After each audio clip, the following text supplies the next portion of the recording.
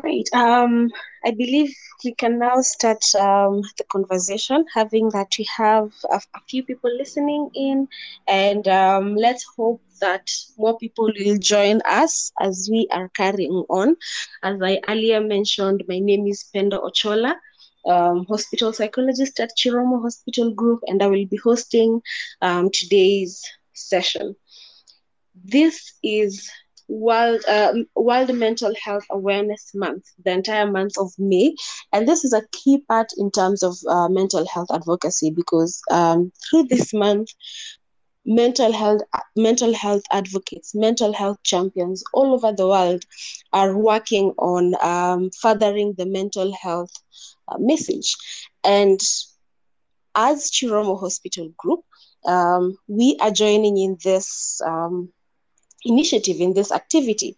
And the best way to start this is by going all the way back to beginnings, us creating a platform to discuss mental health in the most basic way of it. Hence the topic Mental Health 101. We had this conversation starting off with a twist chat on Monday, and today we'll be having a raw, candid conversation on Mental Health 101, still on the same topic. And I'm glad that you have a few speakers who have joined us and more listeners bound to join in. And let me start by opening the platform up with check-in question. Let me start with Chantal. On a scale of 1 to 10, how would you describe your mental health? So on a scale of 1 to 10, I would rate my mental health as at a 7 currently. Yeah, at a 7. Nice. Thank you so much, Chantal, for that, and for joining us for this conversation. Let me move on to Naila. Um, I'd like to, invite a brief introduction and also same question. How would you describe your mental health on a scale of 1 to 10? Yeah, hi everyone. My name is Naila. I'm the external relations officer at Storylink, and I'm also a mental health blogger. So, on the scale of 1 to 10, I'd say 6. Yeah, and it's very important to actually know how you're faring on day to day. So, that's why we are discussing mental health today. Yeah, thank you for having me. Thank you, Naila, for that, and for disclosing.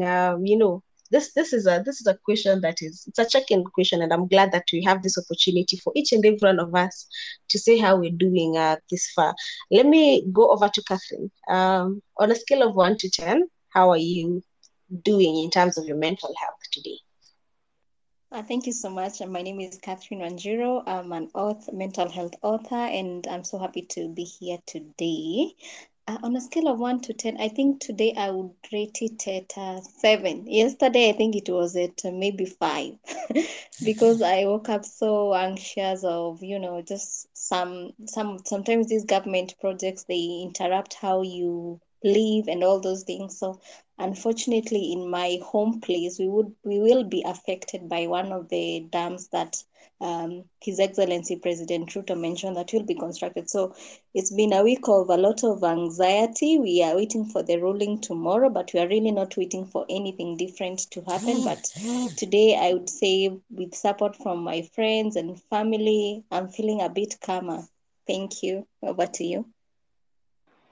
Wow, thank you so much, Catherine, for adding that bit, attributing, the state of your mental health yesterday to what you're going through as compared to what you're going through today. And I hope all goes well in your favor. And, some of the things that you've mentioned perhaps will be part of the conversation as we carry on. So thank you so much, Catherine, for sharing that. Let me move over to Amboy. How are you doing today? On a scale of 1 to 10, how is your mental health? Hello. On a scale of 1 to 10, I will say that currently it's a 4. 4 being the like my mental health is really down right now because I'm trying to maneuver something but it's not working. currently right now I'm doing something but it's not working. So yeah, we'll describe it at that. Thank you so much, Wamboy, for that. I find this to be very powerful because over the past years, social media has been used as this tool to mask and show everyone that we're all doing great, that we are all flourishing, that we are all at 100. But having this platform to describe how we're doing is bringing in that humane aspect to it. Today we are doing well, the next day we're not doing so well. And it's important and very powerful for us to see these differences when it comes to how we're doing with regards to our mental health. And I'm more than glad that we have this platform where we're able to discuss this. Let me also introduce Sound Mental Health Foundation. Invite you to also briefly introduce yourself and say how you're doing on a scale of 1 to 10. Good afternoon, everyone. I'm Nina. I'll be speaking on behalf of Sound Mental Health. Today, on a scale of 1 to 10, I am around 7.5. I mean, it has not been a good day so far, but I'm so positive that things will be fine. I think I've also gotten support from friends, with the hopes that things will be fine. But generally, I think I have coping skills. I'm good. Thank you. Thank you. You said Nina. I want to hope that I got the right name. Thank you so much for joining us and joining the conversation by sharing how you're doing. Moving on to, the next bit of this conversation, something that Catherine said, and also Nina has mentioned, the aspect on friends, family, helping you navigate the current mental state that you're in or you were in. Perhaps my next question would be, what role do relationships and social connections play in our mental health? I want to leave it open to, anyone who would like to go first.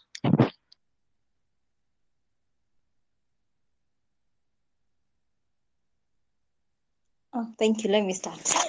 I believe like the role of relationships and social connections can either be positive or negative. It mainly depends on the nature of the relationship that you are in. It could be work, friends, or even just the social community that you are in. When we talk about relationship, we also need to group them as healthy or unhealthy. And with healthy relationships, you find that when you are in a healthy connection with other people, you feel more connected to them. If you are suffering from, if you are feeling anxious, sometimes they are able to even help you to reduce the anxiety, whatever is causing the anxiety. It can be through consolation from, they tell you what you really need to hear. Sometimes they could help you to understand different coping mechanisms that you can implement.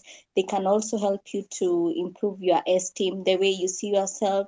If you're not confident in doing something, they can also help you in that. If, for instance, you are anxious about a job application and you have a friend who has maybe been through the applications, the interview process and all that, talking to such a person can really help you to understand that it's a normal phase, it's normal to feel anxious, and they can also give you tips on how to reduce the anxiety and even prepare way better for the session. Over to you, and yeah. Thank you, Catherine, for that. And I see Nina from Sound Mental Health is, reacting to that. Would you like to add on to what Catherine said? Yes, I can add on by saying when you are connected probably to friends or even family, there's a way to normally boost mental health because you have issues, but you have someone who is always there to support you. So suppose you're going through a season that gives you anxiety or probably depression, at the end of the day, talking to this person will always give you the support that you need. So even when things are not working well, at least you have a support system. And we know support really counts. It goes a long way. And so it also gives you some sense of belonging. You feel like you have people who are always there for you. Thank you.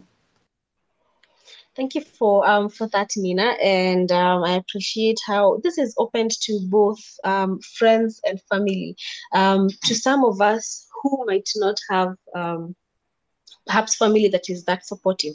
There's also the aspect of friends, what is otherwise also referred to as chosen family, people who you've picked as your support system and are able to be there for you.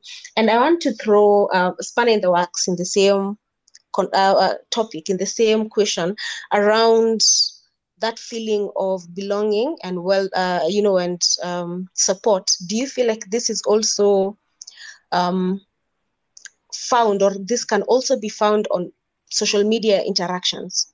Span in the works. Anyone who would like to go to that? Yes, I think, yeah, it really applies to even social media. And I'm talking this from experience. There are people that I've never met them in real life, but we've been talking for several years, 2, 3 years, like that. Some are within the country, some are in other parts of the country. And you find that whenever you need some kind of support or information, sometimes you need somebody to really tell you the what you really need to hear.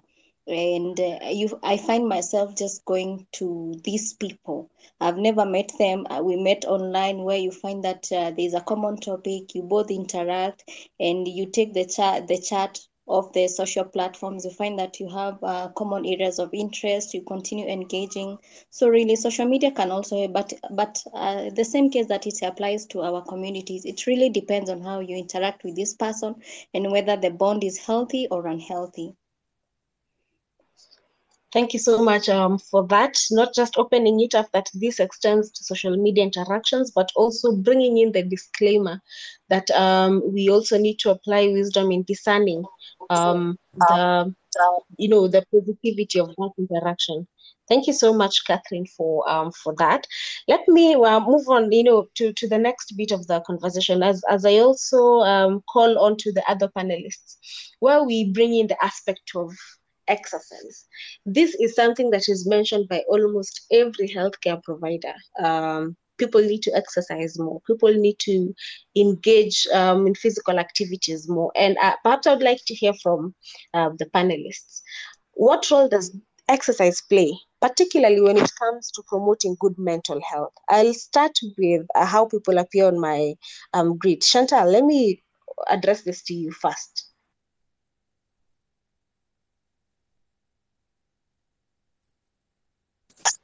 With that, when it comes to exercise, we've always been told that it's positive and good for our mental health.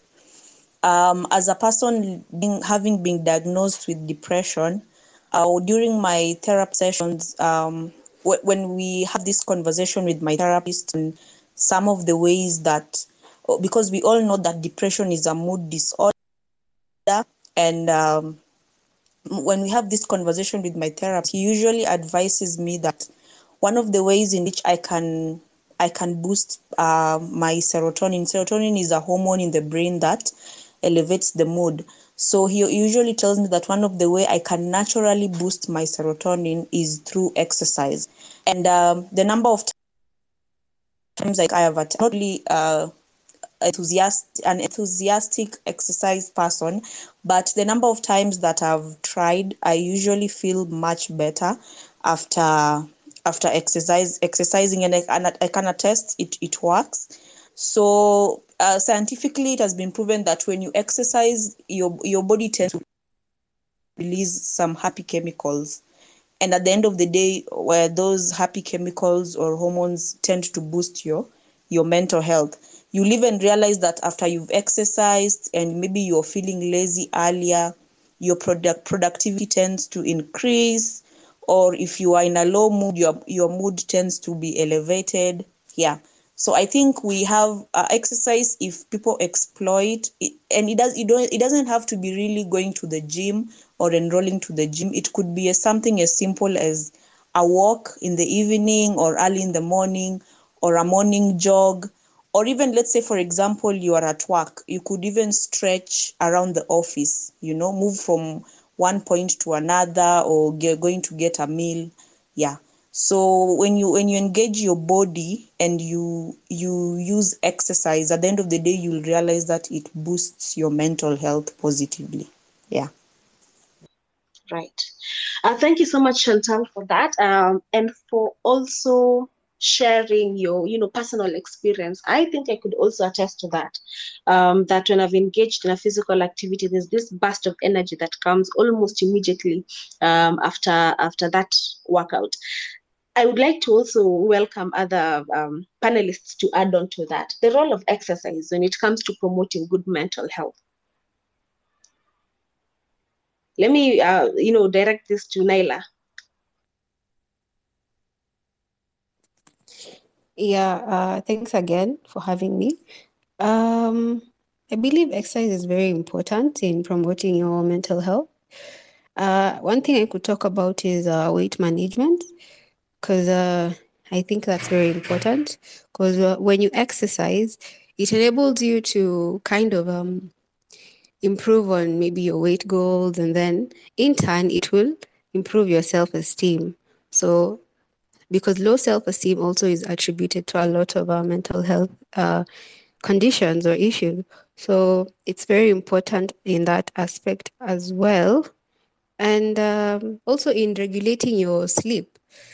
When you exercise, you're able to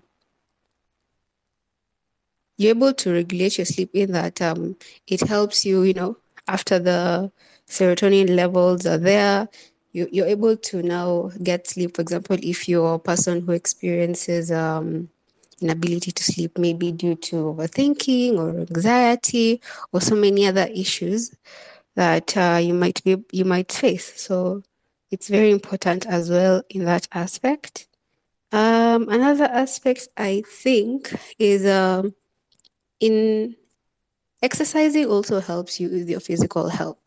So you're able to help yourself with maybe your cardiovascular health, regulating your, if you are a person who may experience high blood pressure, you're able to improve on that. So yeah, I think that those are some of the reasons why exercise will also promote mental health as well, because all those things are also linked to your mental health, be it sleep, be it your weight or your physical health.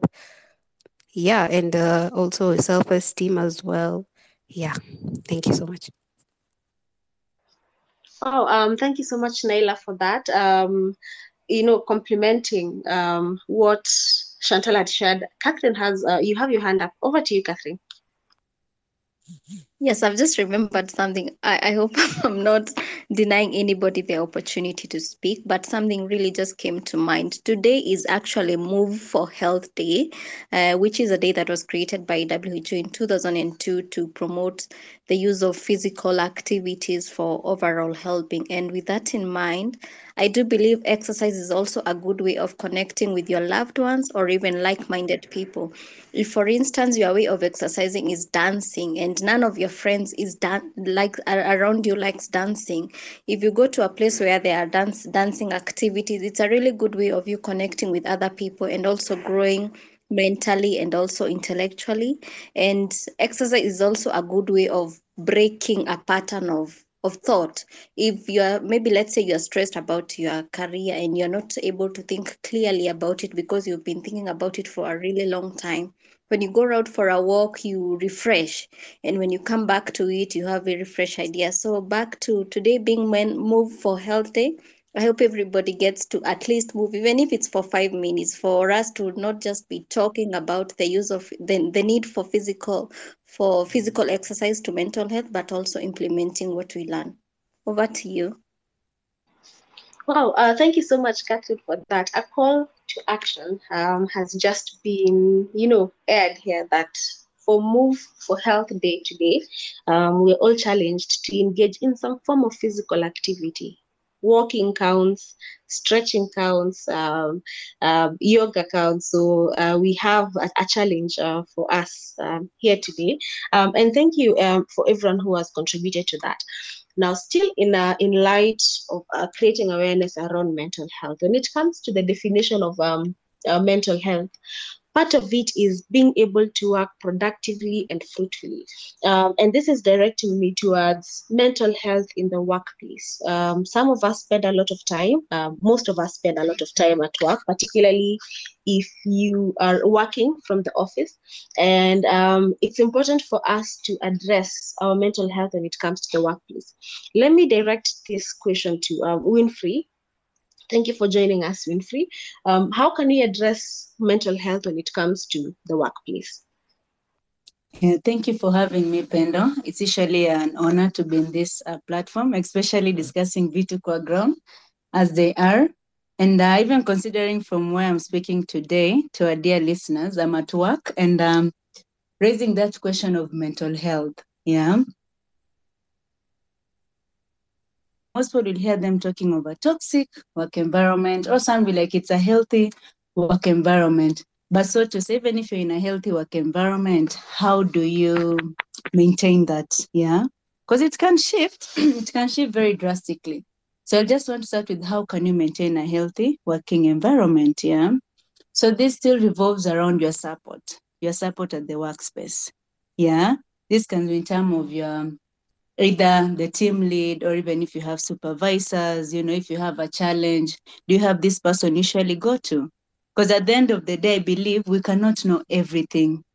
Yeah, we cannot know everything. So it's okay to get that hand that can still guide you in terms of your career path and what you do on day-to-day basis. Yeah, so that is in terms of maintaining. The other aspect is after work itself. Yeah. Usually take time to reflect also on the good times you had or the positive things that happen. Because you find that most of the time we only reflect on the negativity. With all honesty, like today at work, my goodness, things didn't go well in the morning. But do also take time to look at the positives, really. Yeah. So it's very, very important. If you're in a healthy environment, please try and maintain that, so to say. Toxic environment, this is something we cannot run away from because it's said.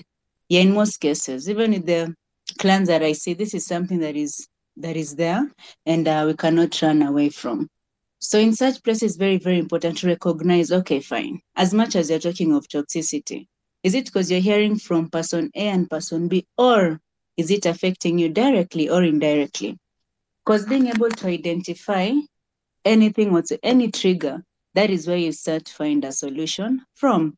So for example, maybe if you have even if it's colleagues, for instance, who maybe you feel they're not understanding you in one way or another, or even in terms of having a helping hand, so to say. There can be very many dynamics, but I just want to focus on that direction because I feel like with teamwork in the workplace can really, really make it very, very healthy for everyone. Yeah. So if you find yourself in such a place, what are you able to do? Yeah, with colleagues or the people you're working with. So in that case is when you can really be able to figure out within the team, who are you comfortable with? Yeah, because I believe in our workplace, it cannot be everyone, with all honesty. Yeah, everyone. No, no, no. I don't think that's the case. So just try and sit back, reflect keenly.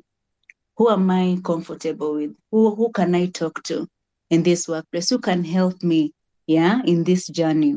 Because most of the time, feeling stuck or too much pressure um, is what can really ruin someone's day at the workspace. Considering it's where most of us spend our time, we really have to look into it. So if it's a healthy working environment, please try and maintain it, especially with either how you cope or the positivity that is there.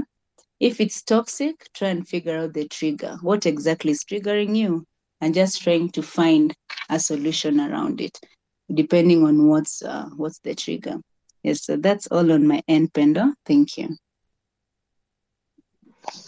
Wow, thank you so much, Winfrey, for your input on the same. And I would also like to welcome other speakers to add on to that.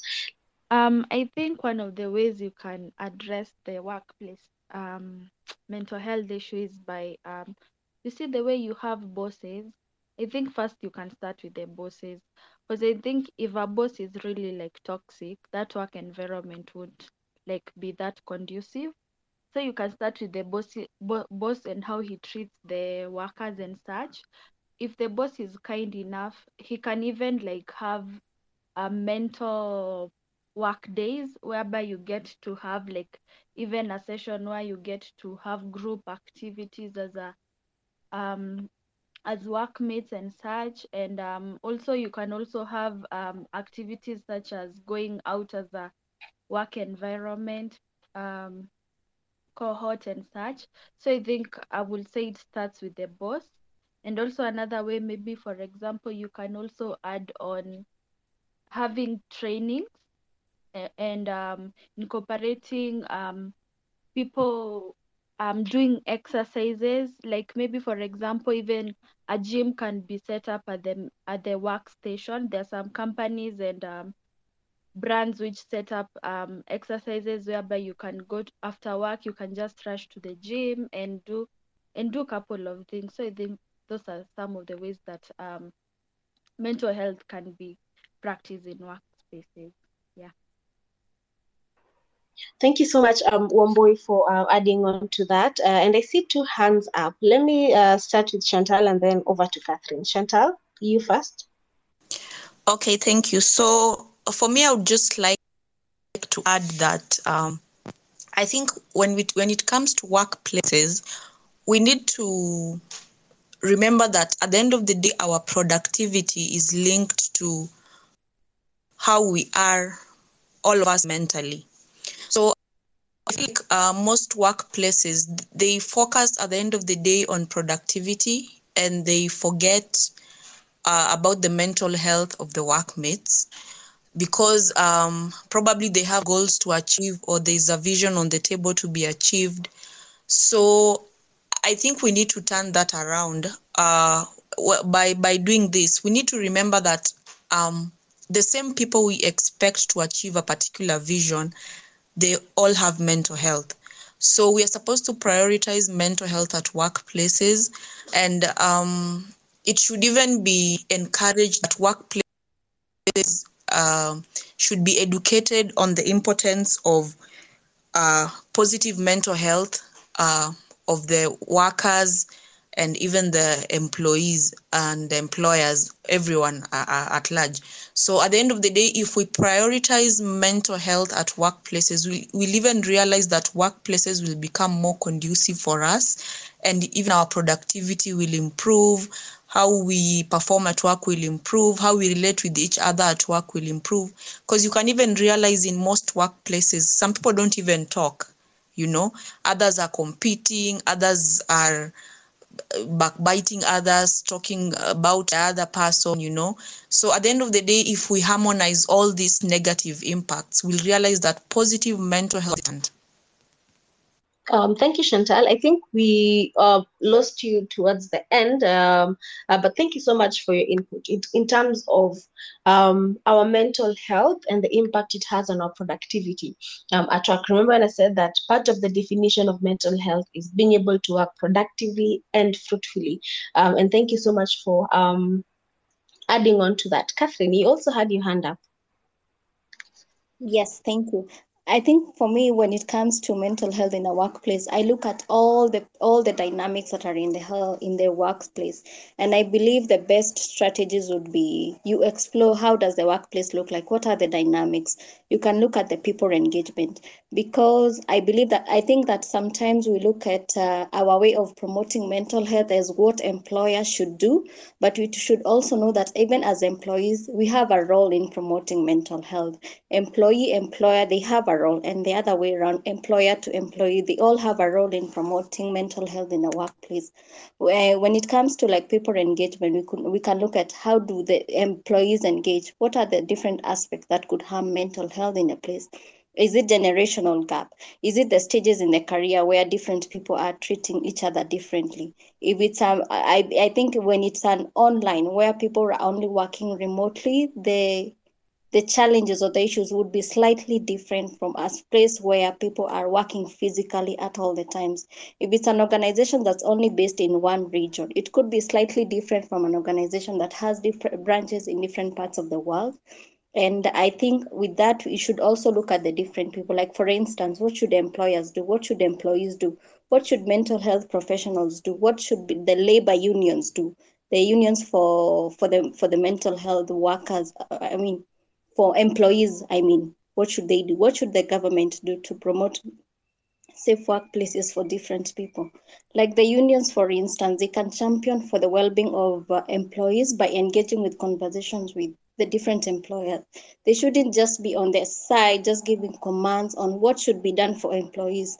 They should also engage them in a conversation where there is a good exchange and you are able to hear from both sides, such that when you walk out of that table, whatever decisions are made, they are favorable for all people. What should the government do? The government should also know that employees' well-being is important. So they should try to create an environment where the well-being, sorry, sorry, where the well-being of employees is well invested. They can create an enabling environment where employers will be able to dedicate a certain amount of their income to promoting the mental health of their employees.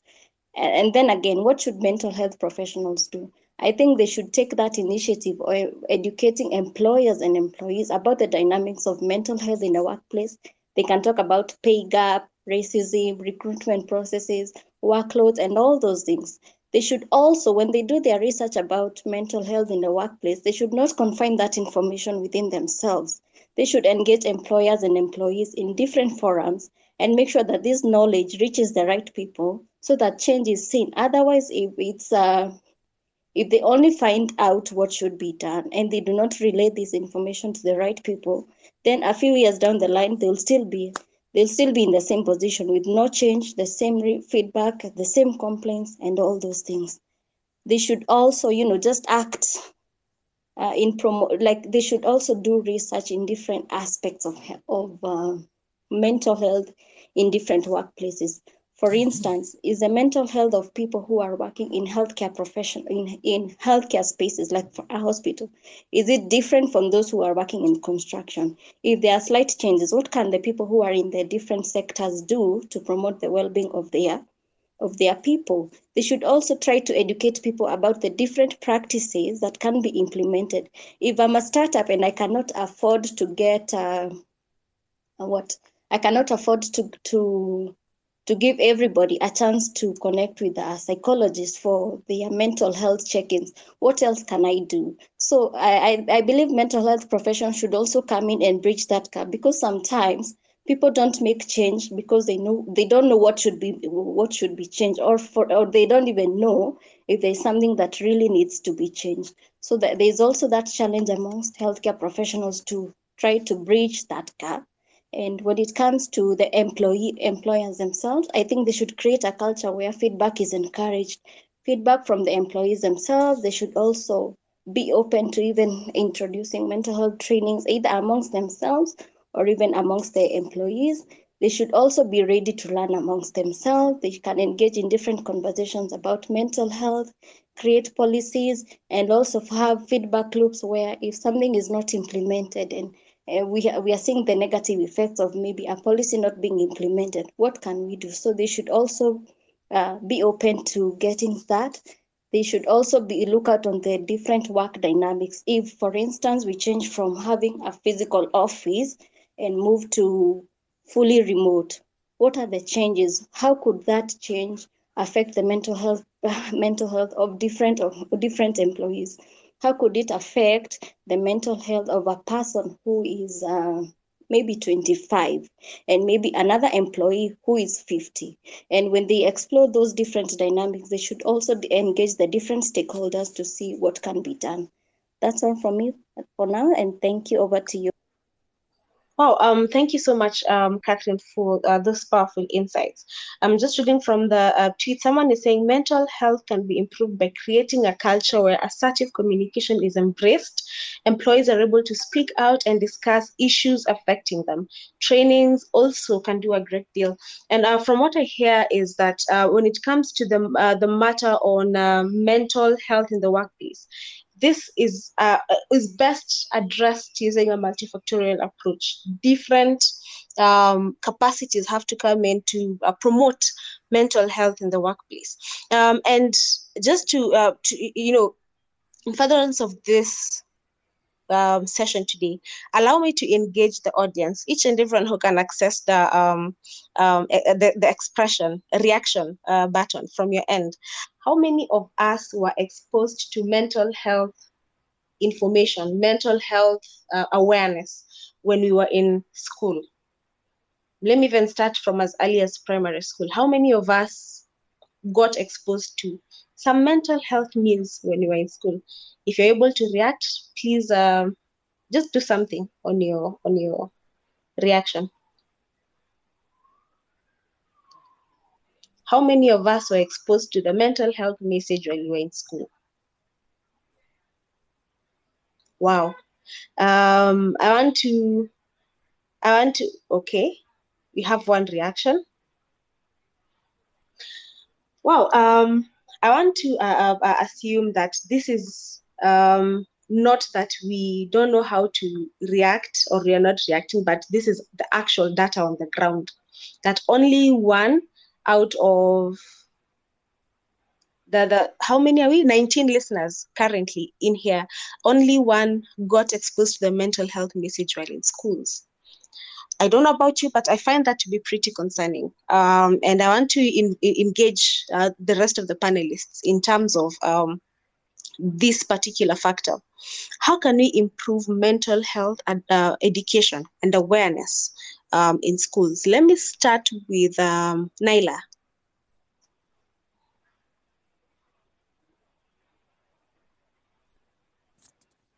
Yeah, hi again. One thing I wanted to talk about was I would like to start with the topic of involving the teachers, because a lot of people have really expressed their concerns that when they were in maybe high school or primary, they were exposed to a lot of toxic teachers who would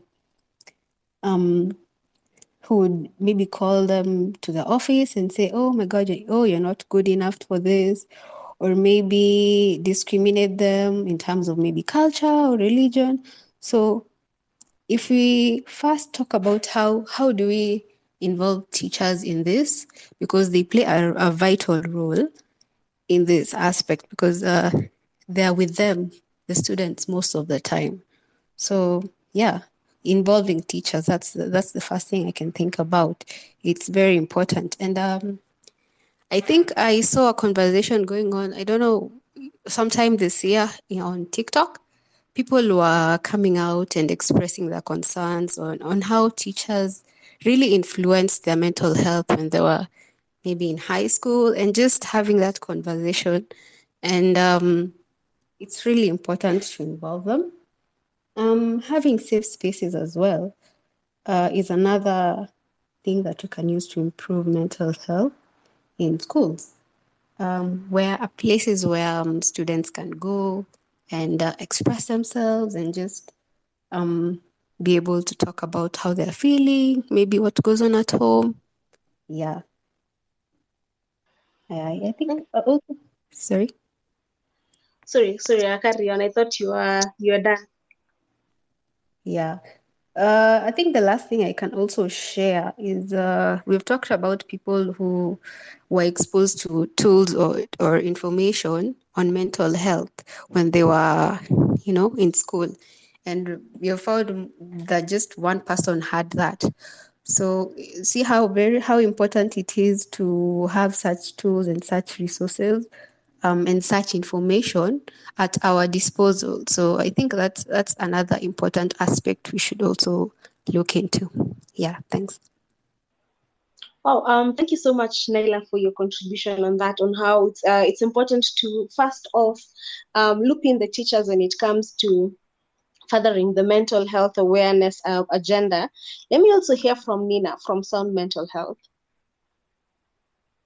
How can we improve mental health education and awareness in schools? All right, thank you so much. Before even giving out my point, I really want to echo what Nyline said, because let us now talk about vitu kwa ground. There are those schools in rural areas, the underserved schools, whereby you find the teachers also, they might have ability of identifying that a certain child probably has issues with learning.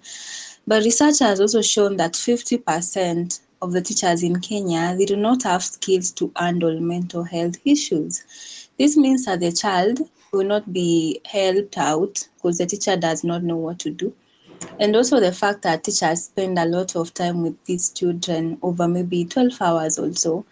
And most of these teachers lack skills in handling mental health issues. So you find that most of them, they might extremely punish their children or probably even project their anger issues and such.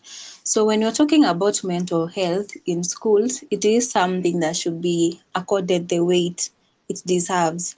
And we can promote mental health in schools probably by introducing trainings. Let us train teachers first, because even if we train the students, they have the skills, yes, but now the teachers are the ones who kind of guide them. So you find that the problem has not been addressed. So it is important, even as we talk to students, as we create these mentorship programs, we also get to involve the teachers on the same. And also let us normalize health talks, whereby a student has an issue, but they do not find it such a big deal opening up about it. Because now once they speak out, they normally get help. And the last issue that I really want to add, we can also say ensuring that students, just as they have clubs that maybe do drama, that do songs, let us also have clubs that talk about mental health issues, and also wellness weeks, whereby even as we talk about an environmental week, can we have mental health weeks probably in schools also, so that now we get to deal with the stigma that surrounds mental health. Thank you. Thank you so much, Nina, for that, and I appreciate that you contextualized it to vitu kwa ground. This is how things are on the ground, and thank you so much for that. I want to also give Chantal an opportunity to add on to that briefly, so that you can move on to the next question. Over to you, Chantal. Okay, so what I wanted to add, it's from a practical aspect that I've experienced. So when we do, we usually have mental health conversations in schools. So after the session, you get that these students come to me and okay, before during the session, I usually ask if there's an active guidance and counseling office within the school, and the teachers would respond yes. So after the mentorship, the mental health mentorship, I would tell the students, in case anyone would want to open up or talk, they can come to me after the conversation, and they can share what they are going through. So when the students come to me and share, I usually ask them that, why have you not gone to your guidance and counseling teacher? And they're like, she's unapproachable, or he or she is unapproachable. So I think as much as we have guidance and counseling offices in school, most of them are not active, and whoever is being appointed for that particular position needs to be someone who can connect and relate with the students at any level. Not someone who, when a student goes and opens up, and then at the end of the day, they bash the student or make them feel as if their problem is too little, Because when it comes to mental health, it needs more compassion and empathy. So at the end of the day, whoever is put in charge for such an office should be able to be empathetic and compassionate. So I think we need to also address that. Yes. Thank you so much, Chantal, for adding that. I agree with that message 100%. Some of us, when you're in school, the guidance and counselor teacher, the one that you're supposed to approach and open up to, can is one of the most unapproachable people in the school, and you wonder where to even start if you're to consider that option. So several things need to be put in place to add on to that. Winfrey, I know you have your hand up as well. Let me hand over to you briefly so you can create time for the next question. Over to you, Winfrey. Thank you so much, friend. I'll try to be very, very brief. Yeah. This is just when when you inquired how many people, went through mental health and education in any given time.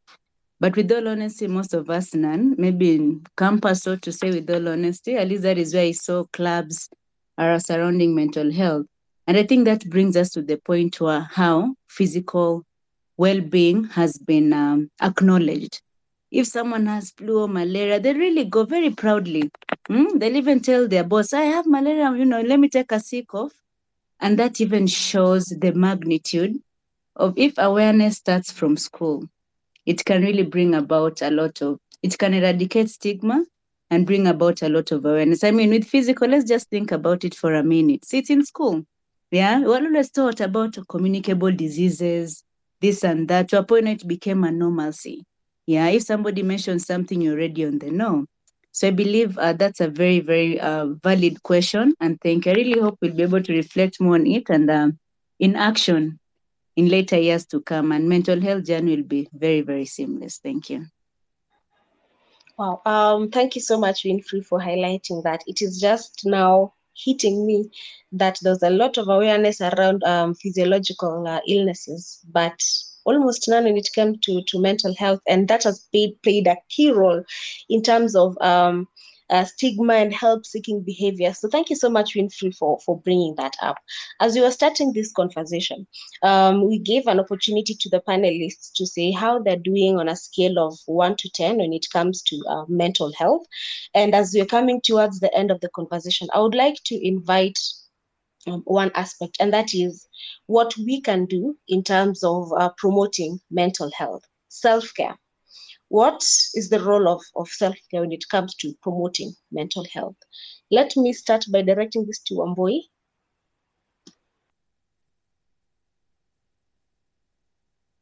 I think self-care is really important in terms of knowing, first of all, knowing yourself and knowing what works for you.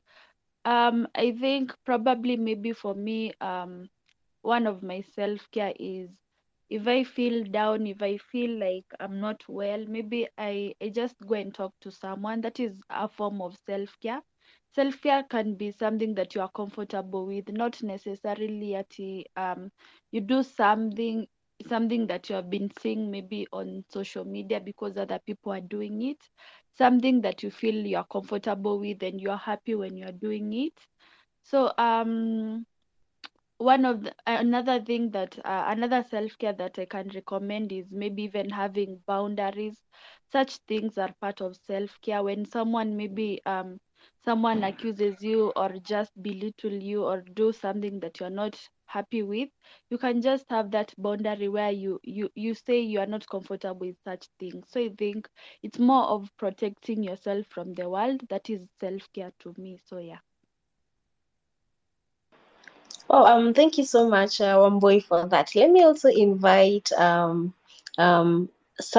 mental health, Nina, to add on to that. What is the role of self-care in promoting mental health? Hi, and thank you. Just before I add on that, I only want to say something regarding self-care. As young people, when you talk about self-care, let us know that self-care has to be a normal and healthy behavior, because maybe someone is drowning themselves into substance abuse in the name of self-care. So even as we adapt these routines, let us get something that is healthy. And the role of self-care in mental health, we can say that when you take maybe time off, you've taken time to rest, you've taken time to recharge, that means that maybe you are able to manage stress levels. You also get to feel energized. That means if it is productivity, you're likely to perform well.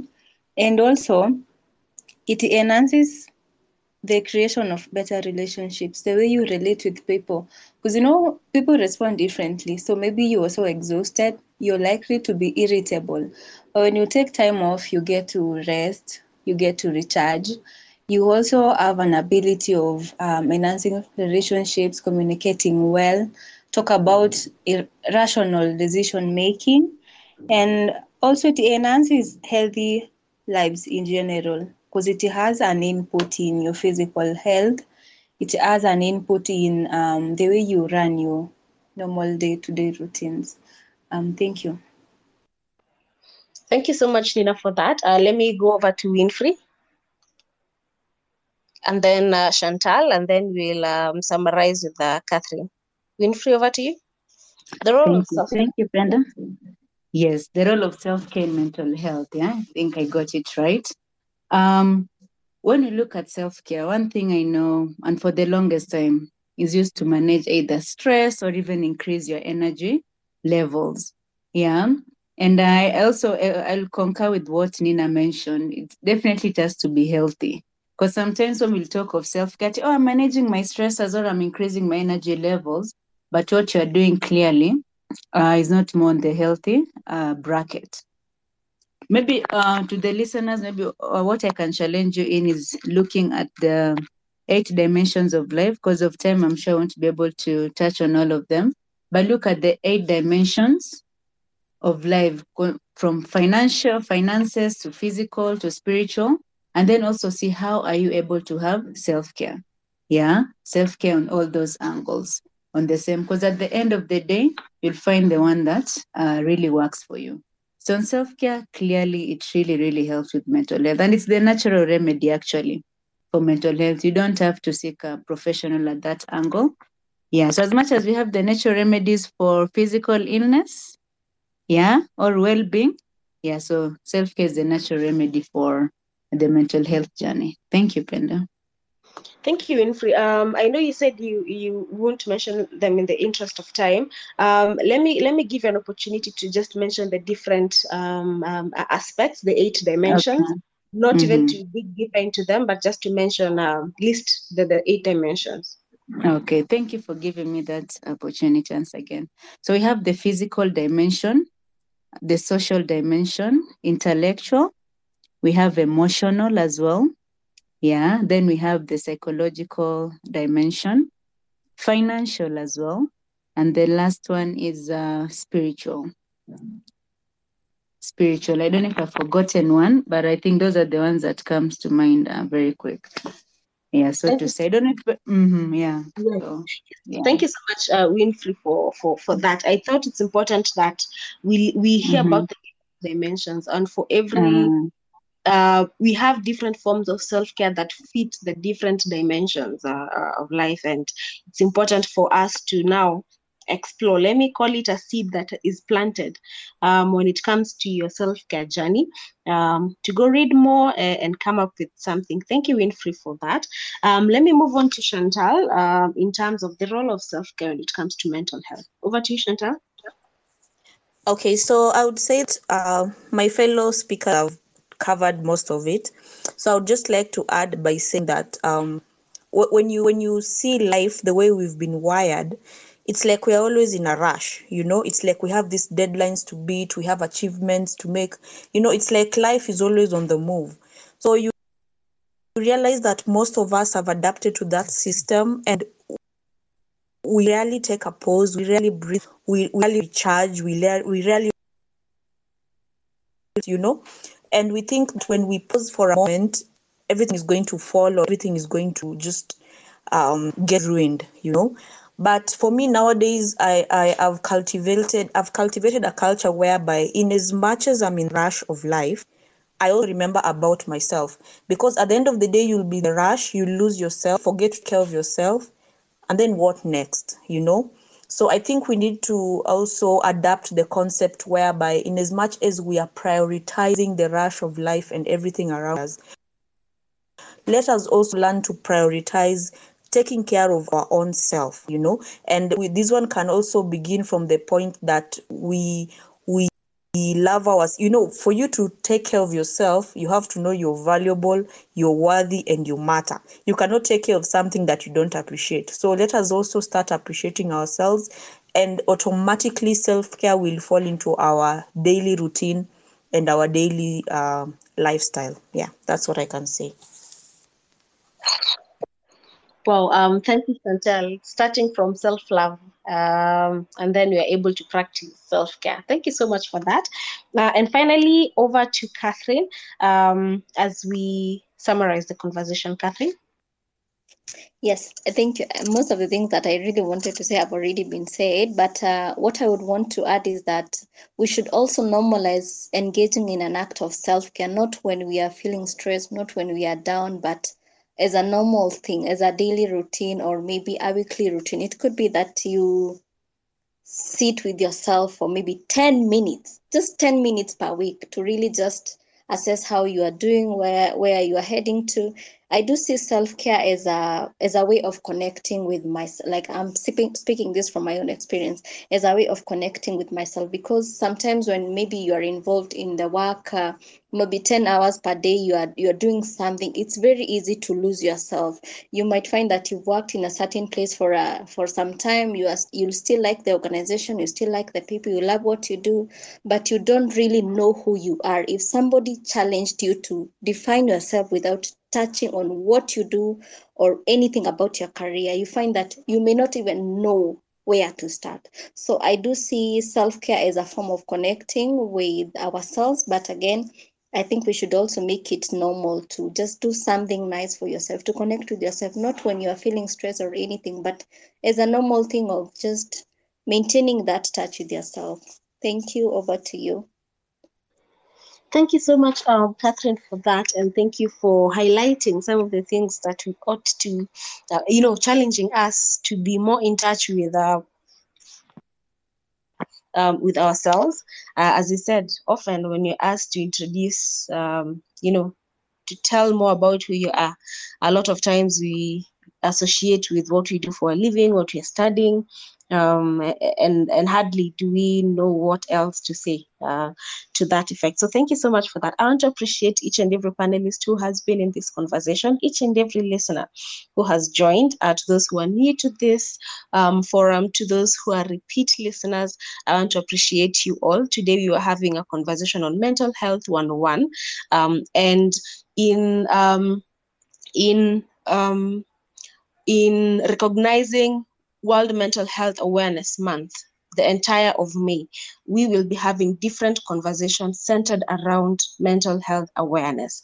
We invite you all to join us for our Mindful Mondays conversations, for our Wednesday Virtual Ground Twitter Spaces. Engage with us on our tweets, ask questions, share resources. Let's create a platform where we further the mental health conversation. I want to bring us to the end of this conversation again with an call to action. You are told today is Move for Health Day. So the call to action is to engage in some form of physical exercise today, whichever that works for you. If it's gym, if it's walking, if it's stretching, move for health today. So thank you, everyone. And this is the end of this session. Remember, your mental health first.